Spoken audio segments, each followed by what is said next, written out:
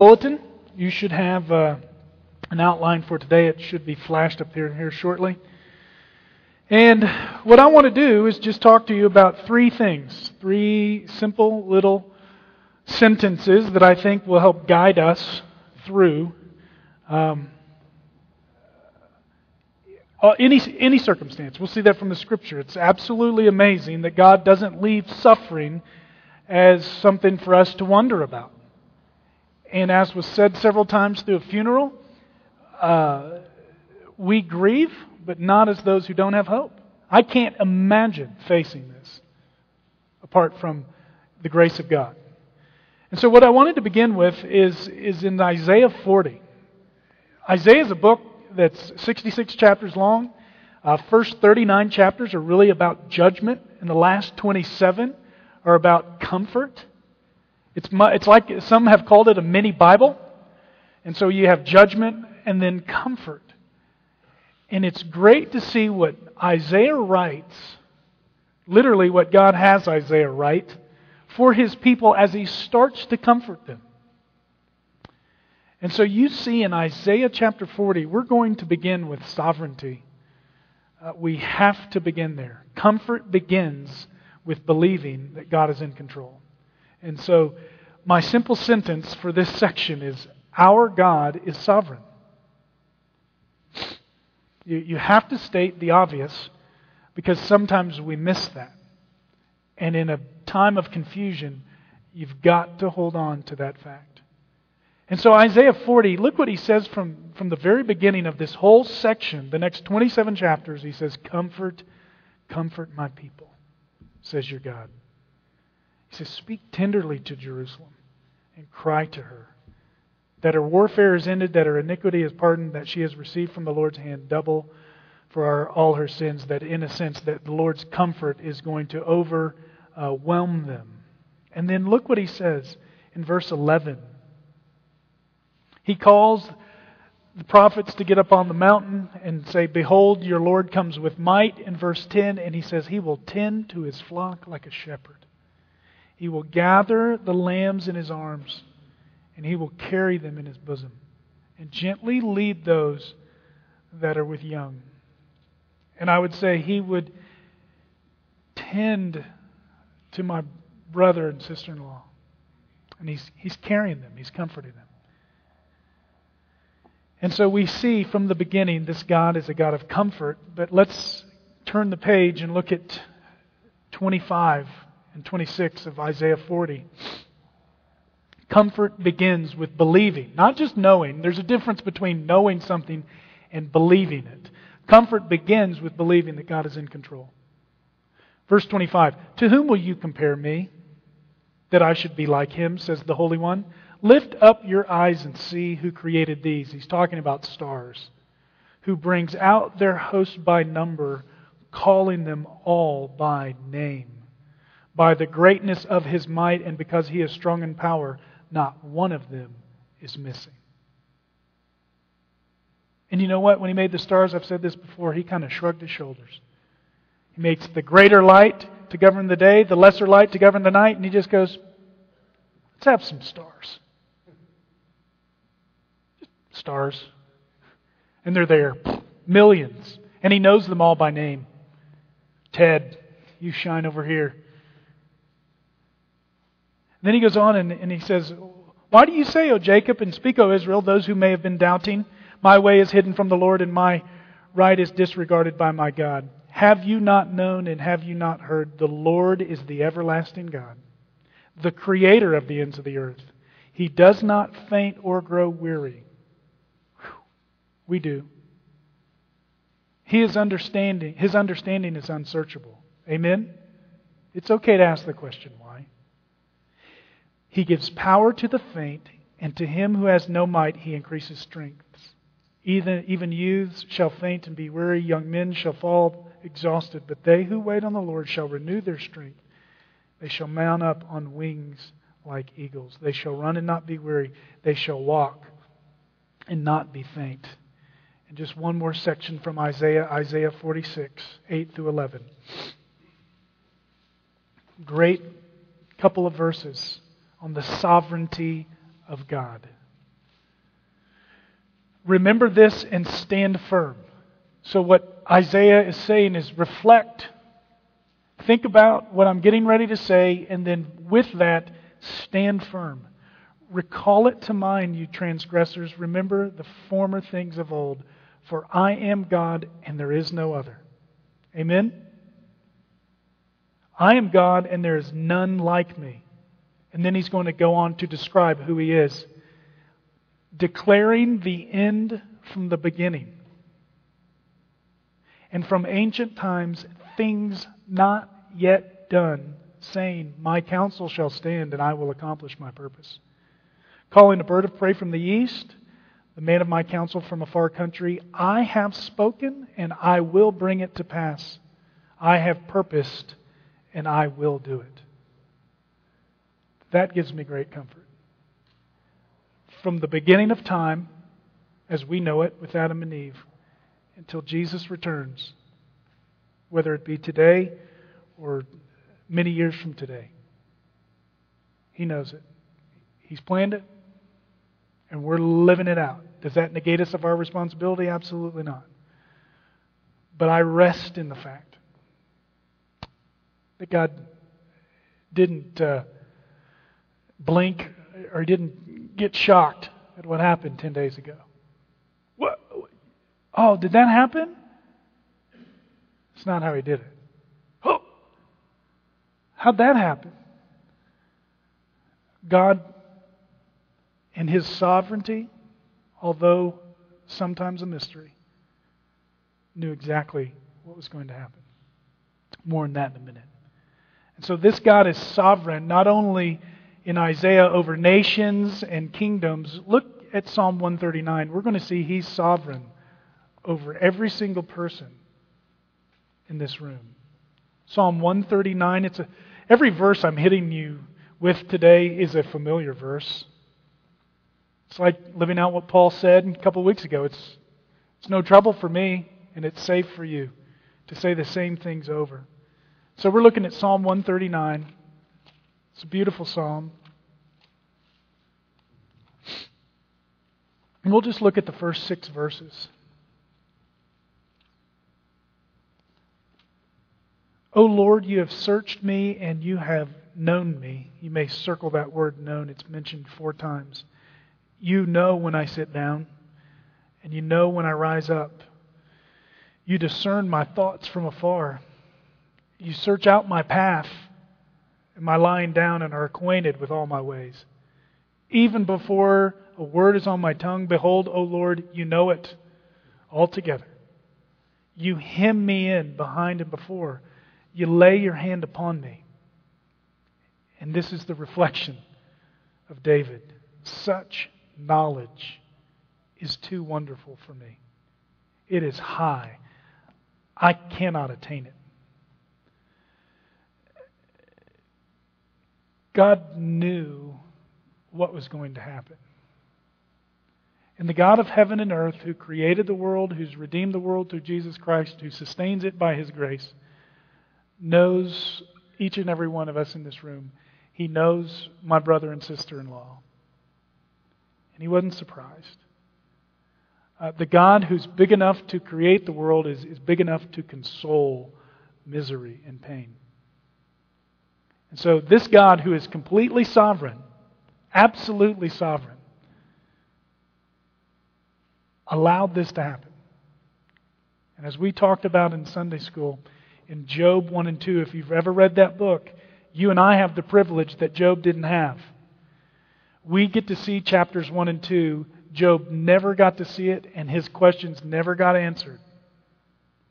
We got to see the fact in Job 1 and 2 that Job was a righteous man. He was literally blameless, upright, fearing God, and turning away from evil. And that he had personal integrity, he had the ideal family, he had enormous prosperity, and he was leading spiritually. That it said that even Job would go and make intercession for his children just in case that they had cursed God in their hearts. And he said he did this continually. So there was nothing wrong with Job. And then Satan comes in. And then you begin this dialogue for the next 40 some odd chapters, a dialogue between God and Satan, Job and his friends, and then God and Job. And you see Satan come in, and in the dialogue, God is omnipresent. He's all-knowing. He knows everything. He says, where have you been? Satan says, from walking on the earth, moving about to and fro. He said, have you considered my servant Job? And here's God's description of Job. I pray and hope that this is something in my own life. He's blameless, upright, fearing God, and turning away from evil. And Satan goes, yeah, but he doesn't bless you for anything. Look, you've set a hedge of protection around him. You've blessed him with all these things. You take those away, he'll curse you to his face. To which God replies, fair enough. He doesn't say fair enough in the book, but that's a little divine insertion. Fair enough. You can take everything, only don't take his life. Take everything. And through war and through weather, Job's possessions are gone. And you know what Job's response is? Let's just turn there. Job 1, you sang it. This is where it comes from. Job 1, 20 through 22.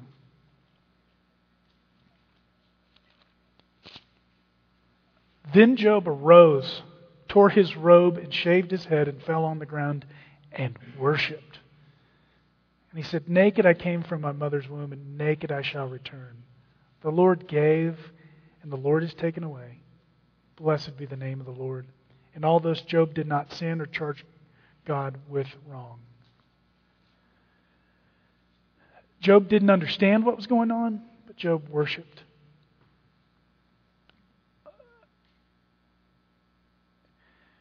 And guess what? That wasn't the end. Chapter 2, same exact conversation happens, and Job's life gets touched. God says, you can do whatever to him, but just don't take him, don't kill him. And he's got diseases and sores all over his body, and not one time in those first 2 chapters did he sin against God by accusing him.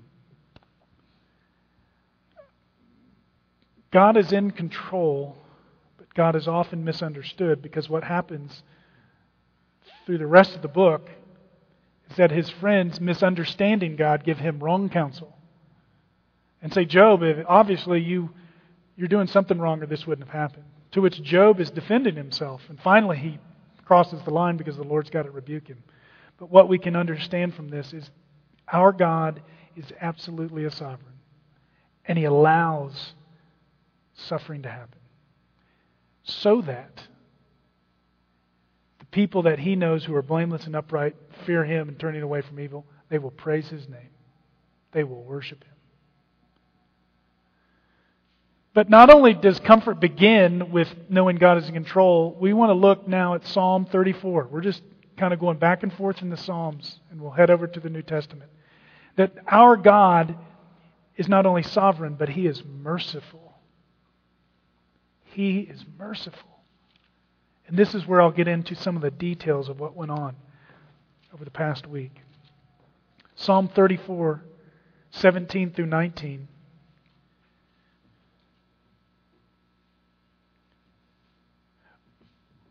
When the righteous cry out for help, the Lord hears and delivers them out of all their troubles.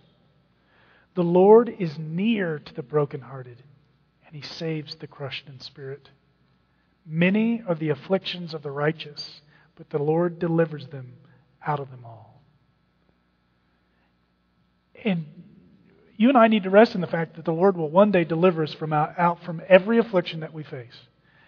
Be it a disease that we carry with us even today, be it the death of a parent or a spouse or a child. Whatever God is allowing in our lives, He will deliver us out of it. He may not do it in this lifetime. We just have to face that fact. I think the book of Job is written for us to show that ultimately and finally everything will be made right. You see the beginning of Job in 1 through 5. It's this perfect character of a man who walks with God. And then in the end, he's completely restored. And that's for us to give us hope. That may not happen in our lifetime. It just may not. And so, although we understand God's sovereignty, we may not understand His mystery, but that does not give us the right to say this is unfair. What seems absurd, meaningless, we don't get to say it's unfair. Because there was a man named Jesus who deserved nothing. And God allowed the ultimate evil to happen to Him so that literally those who trust in Him because of His work on the cross, we might be free. Not just free citizens in America, but free to love God, to glorify God, and free knowing that we spend eternity with Him. And so it grieves us, but God is glorious. He will deliver my brother and my sister-in-law and Cooper and my mother and Jana, her mother. He will deliver them through that. He's merciful. And you know how God's mercy works?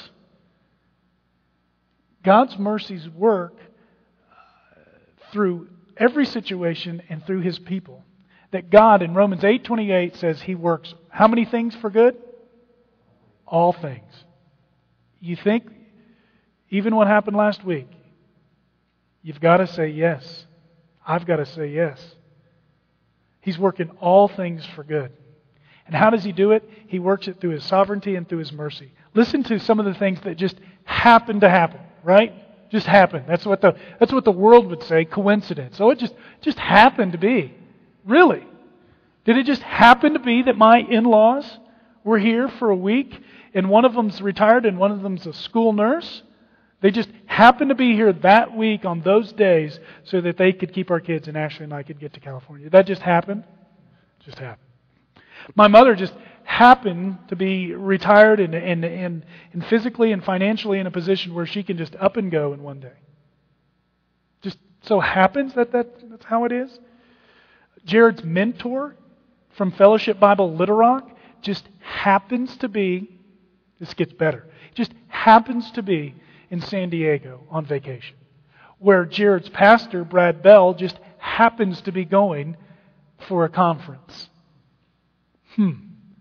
So it just happens that they can get back on a plane and come and minister him to the memorial. That just happened. Just so happens that there's a couple in their congregation who's experienced the exact same thing. The mother goes and lays the baby down for a nap, and the baby doesn't get up. There's just happened to be another couple who, within minutes after this has happened, is over at my brother's house, comforting them. And it just so happened that Jen's best friend had already planned to be on vacation that week and come out to be with her for a week. So it didn't just happen. Beloved, right? God is sovereign. And He knew what was going on then. And He so orchestrated through our decisions, right? Hey, Papa E, Mama E, why don't you guys come out in this last week in June? This would be a good week. God's going, this is working. Hey, Jen, this is Mitzi. Didn't want to get that name wrong. I'd just love to come and be with you, my best friends from since second grade, for a week. Maybe towards the end of June, first part of July. Sure, why not? Rick Taylor. Why don't we just go and visit our son out in California? Be there with him for a little bit. Brad, long before, I'll just accept a speaking conference in San Diego. God's sovereign, working through our decisions. And you know what? Where I want to end on this are two places. 2 Corinthians 1, because this sovereign God who is merciful does not do it apart from His people. He is the God of all comfort in any affliction, and we, everybody in this room, are instruments of good in times of grief. Look at 2 Corinthians 1. These are the two verses when they asked me to pray in the funeral that God had led to my heart. 2 Corinthians 1, 3 and 4. And today we'll just add 5. Blessed be the God and Father of our Lord Jesus Christ. Just like Job. The Father of mercies. Notice what it didn't say here. It's not the warrior of mercies, not the creator of mercies. He's the Father of mercies. And the God of all comfort. All comfort. Now watch this. Who is this God? His God comforts us in our affliction. Why? So that we may be able to comfort those who are in any affliction. How? With the comfort with which we ourselves are comforted by God. For as we share abundantly in Christ's suffering, so through Christ we share abundantly in comfort too. God is the God of all comfort for any affliction. And so not only does comfort begin by believing that God is in control, comfort becomes real through comforted people. Let me just tell you some thoughts about the week of how God was merciful in this situation. God allowed this in His sovereignty to happen after Father's Day, after Mother's Day, after my mother, his grandmother, got to visit with him. She had never seen him. By the way, Ashley and I never met him until we got to see him that Monday morning. He's huge, big boy. And it was just, I told my brother later, I was like, I didn't want to say it right there, but this guy's huge. Jared said he's a good eater. I mean, you walk up on him and you're thinking it's a little 4-month-old baby, and this guy was going to be a lineman. He was huge. So He allowed that to happen. Their friends, by the way, their friends, their church is sizable. You know where their friends come from? Their small group. And their small group was there not when they got home that evening, not 10 minutes later. They were there, and we got to meet them and see them all week. And they were there that night, and that couple was there with them to minister to them, to love on them, to do anything for them. They had more meals. They had to start stacking meals in other people's freezers. And they have meals, by the way, through August. This is how God comforts through His people. Families were reunited. Friends were reconnected. I got to meet Jared's mentor from college, who lives in Fort Collins. Actually, it's Estes Park. And he goes, oh yeah, I came over to Eagle one time and played hockey in some ice rink. Really? Yeah, he goes, it was kind of weird. It was on the back side of town, and then you pass this neighborhood that kind of looks like from Dr. Seuss. I go, oh yeah, that's where I live. In the yellow house. One of the 4.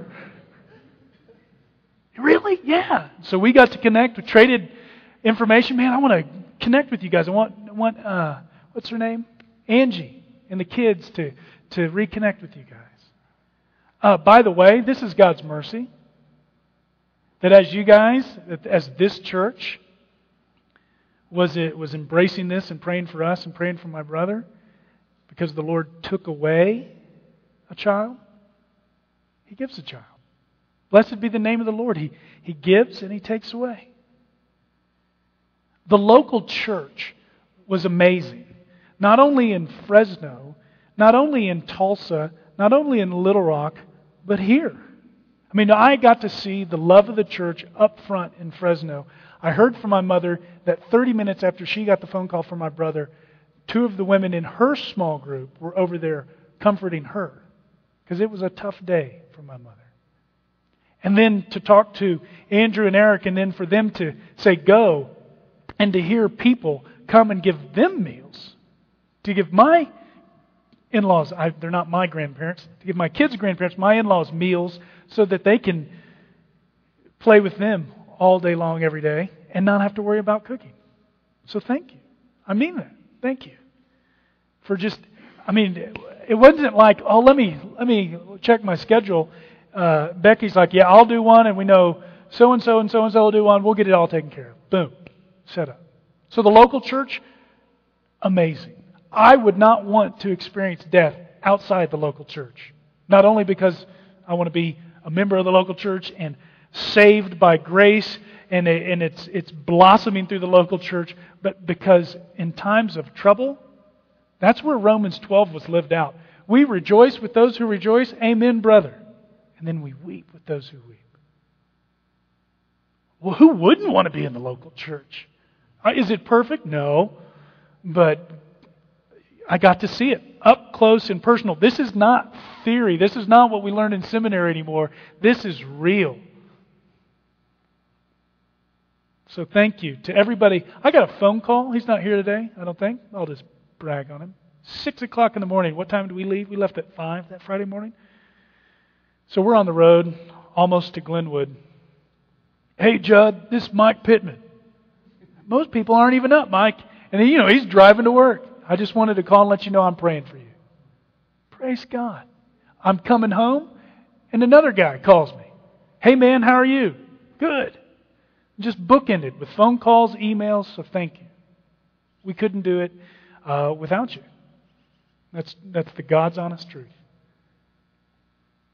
And so God will deliver us from all our afflictions. He may not do it in our lifetime, but during that, He comforts us through people, through mercy. I just stand amazed. I use this song, but I stand amazed in His presence just to see everything that was happening. Just to see His sovereign hand at work and just to see the love of people. I weep. But I don't weep and grieve as I don't have any hope. I see it in the faces of people that shared with us in this. And so we're sharing with my brother and sister-in-law in this. And we can't, Andrew, Eric, and I are not naive to think this is just a distant thing. There's maybe something going on right here. And people react to these things different ways. Those of you that have lost a spouse or a parent or nephews, we know there's a variety of emotions even today. And so I'm just letting you know, if you need to talk about anything, I'll be here afterwards. But one thing I want to leave us with is we know if God is sovereign and control begins by believing He's in control and that He's merciful, that we believe that comfort becomes real through comforted people, finally we have a responsibility. It's the proverb we've all known. I probably shouldn't even turn there because you've got it all memorized. Proverbs 3, 5, and 6. What's it say? Trust in the Lord and lean not on but in all your ways acknowledge Him, and He will make your path straight. Trust isn't an option. It's not. Consider trusting the Lord it's not an option. It's easy to say we can trust God. It's harder for one to say we must trust God.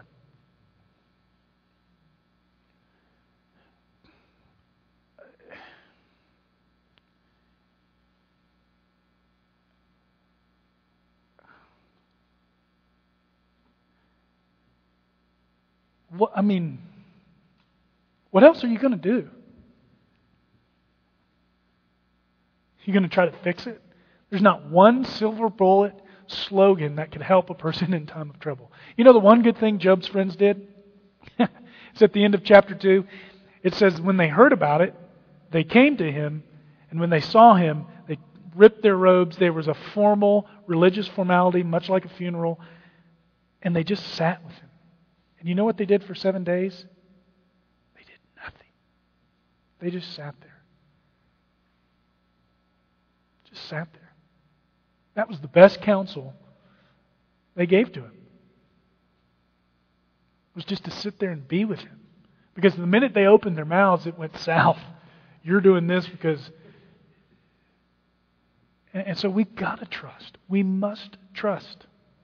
Even when we don't understand God. John Newton, who wrote Amazing Grace, wonderful hymn, ministered to a fellow named William Cowper, who was plagued with severe depression way back, and never came through it. But he kept entrusting himself. Just as we trust in the Lord with all our heart, 1 Peter 4:19 says, even when you suffer as according to the will of God, you keep entrusting yourselves to the Creator. You keep doing it. Why? Because Jesus, when suffering for no wrong, kept entrusting himself to God. even when it doesn't make sense. When it seems, and I use that word carefully, when it seems absurd, it seems meaningless, it seems undeserved, we still trust God. Listen to this hymn that Cowper wrote. Here's a guy with severe depression, never came through it. And so he didn't wallow in what he was in. He wrote hymns that are still spoken thousands of years later.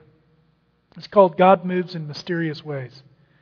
God moves in mysterious ways, His wonders to perform. He plants His footsteps in the sea and rides upon the storm. Deep in unfathomable minds of never-failing skill, He treasures up His bright designs and works His sovereign will. This is a guy who's in depression. Okay, this isn't some guy who's got it all together. This guy's who's going through it. Ye fearful saints, take fresh courage take. The clouds ye so much dread are big with mercy and shall break in blessings on your head. Here's a key phrase. Judge not thy Lord with feeble sense. Don't be too quick to say you know what's going on. But trust Him for His grace. Behind a frowning providence, He hides a smiling face. His purposes will ripen fast, unfolding every hour. The bud may have a bitter taste, but sweet will be the flower. Blind unbelief is sure to err and scan His work in vain. God is His own interpreter, and He will make it plain. We often suffer. We sometimes understand. We must trust. And so, a friend of mine is here, James Skinner. This is Crossroads before I was leading Crossroads. I was learning my ministry skills from him. He said to me, "How's your brother doing?" I said, "It's up and down. It's good one day, it's bad one day." And my sister-in-law wrote, "It's hard getting used to my new normal because life will never be the same. It's never going to be the same." So what do we do? What do we do? Just as in our own lives, if there's something going on or prepping for that time when it comes, what do we do? To the comforter, those of us who are comforting the others, the keys are just listen. Look for opportunities to serve. The greatest thing Brad Bell said was, don't say, "Hey, if you need us to serve you in any way, just let us know." He said, look for the opportunity and do it. If a lawn needs mowed, mow the lawn. If meals need to be brought, bring the meals. Whatever it is, they've got so much going through their head right now, they don't need to organize, I need this and this and this. So for us, listen. Do like Job's friends did at the beginning of their ministry to him. Listen. Look for ways to serve. And if you do choose to speak, make them simple, balanced truths. Nothing trite like, if we could only see Tyler James with Jesus right now, the only thing we would be doing is celebrating. It's not true. We would be. We would be overwhelmed if we could. If we see it right now, we would all fall on our face as the glory of God shining on earth. But that's not the world we live in. We live in a fallen world, a painful world. And so comments like that, much like Job's wife, come out from hearts that are wanting to do good, but often speaking foolish things. Because I came with my own thoughts. Lord, if you give me the opportunity, what am I going to say? I was reading through some articles on my own. Where do babies go when they die? Guess what my brother asked? I'm just a little confused. I don't know where. He didn't say I don't know. He just said, I don't know yet if I'm convinced about where Tyler James is. It just so happened. See, here's how God's sovereign. I happen to have articles. I said, bro, if you want, you can read these. These show you from the Scriptures that your son is with Jesus. So he reads them. We go to the memorial service, sitting there on the front row with him. Brad's saying a few things, and he goes, you know what I want to talk to you about today? I want to let you know where Tyler James is. just so happened. Just funny. And you see my brother sitting right there, kind of perk up. God's working on his heart. So you listen, you look for opportunities to serve, and if you speak, just make sure it's simple and balanced. And to all of us, we stand firm. We stand firm. We trust. We don't lean on our own understanding. And the peace that surpasses all understanding we pray for, but we stand firm. And we look to God. I'm going to have Heath play something right now, and as soon as it's done, if the men will come up that are doing communion, all I'd like you to do during this song, I may leave.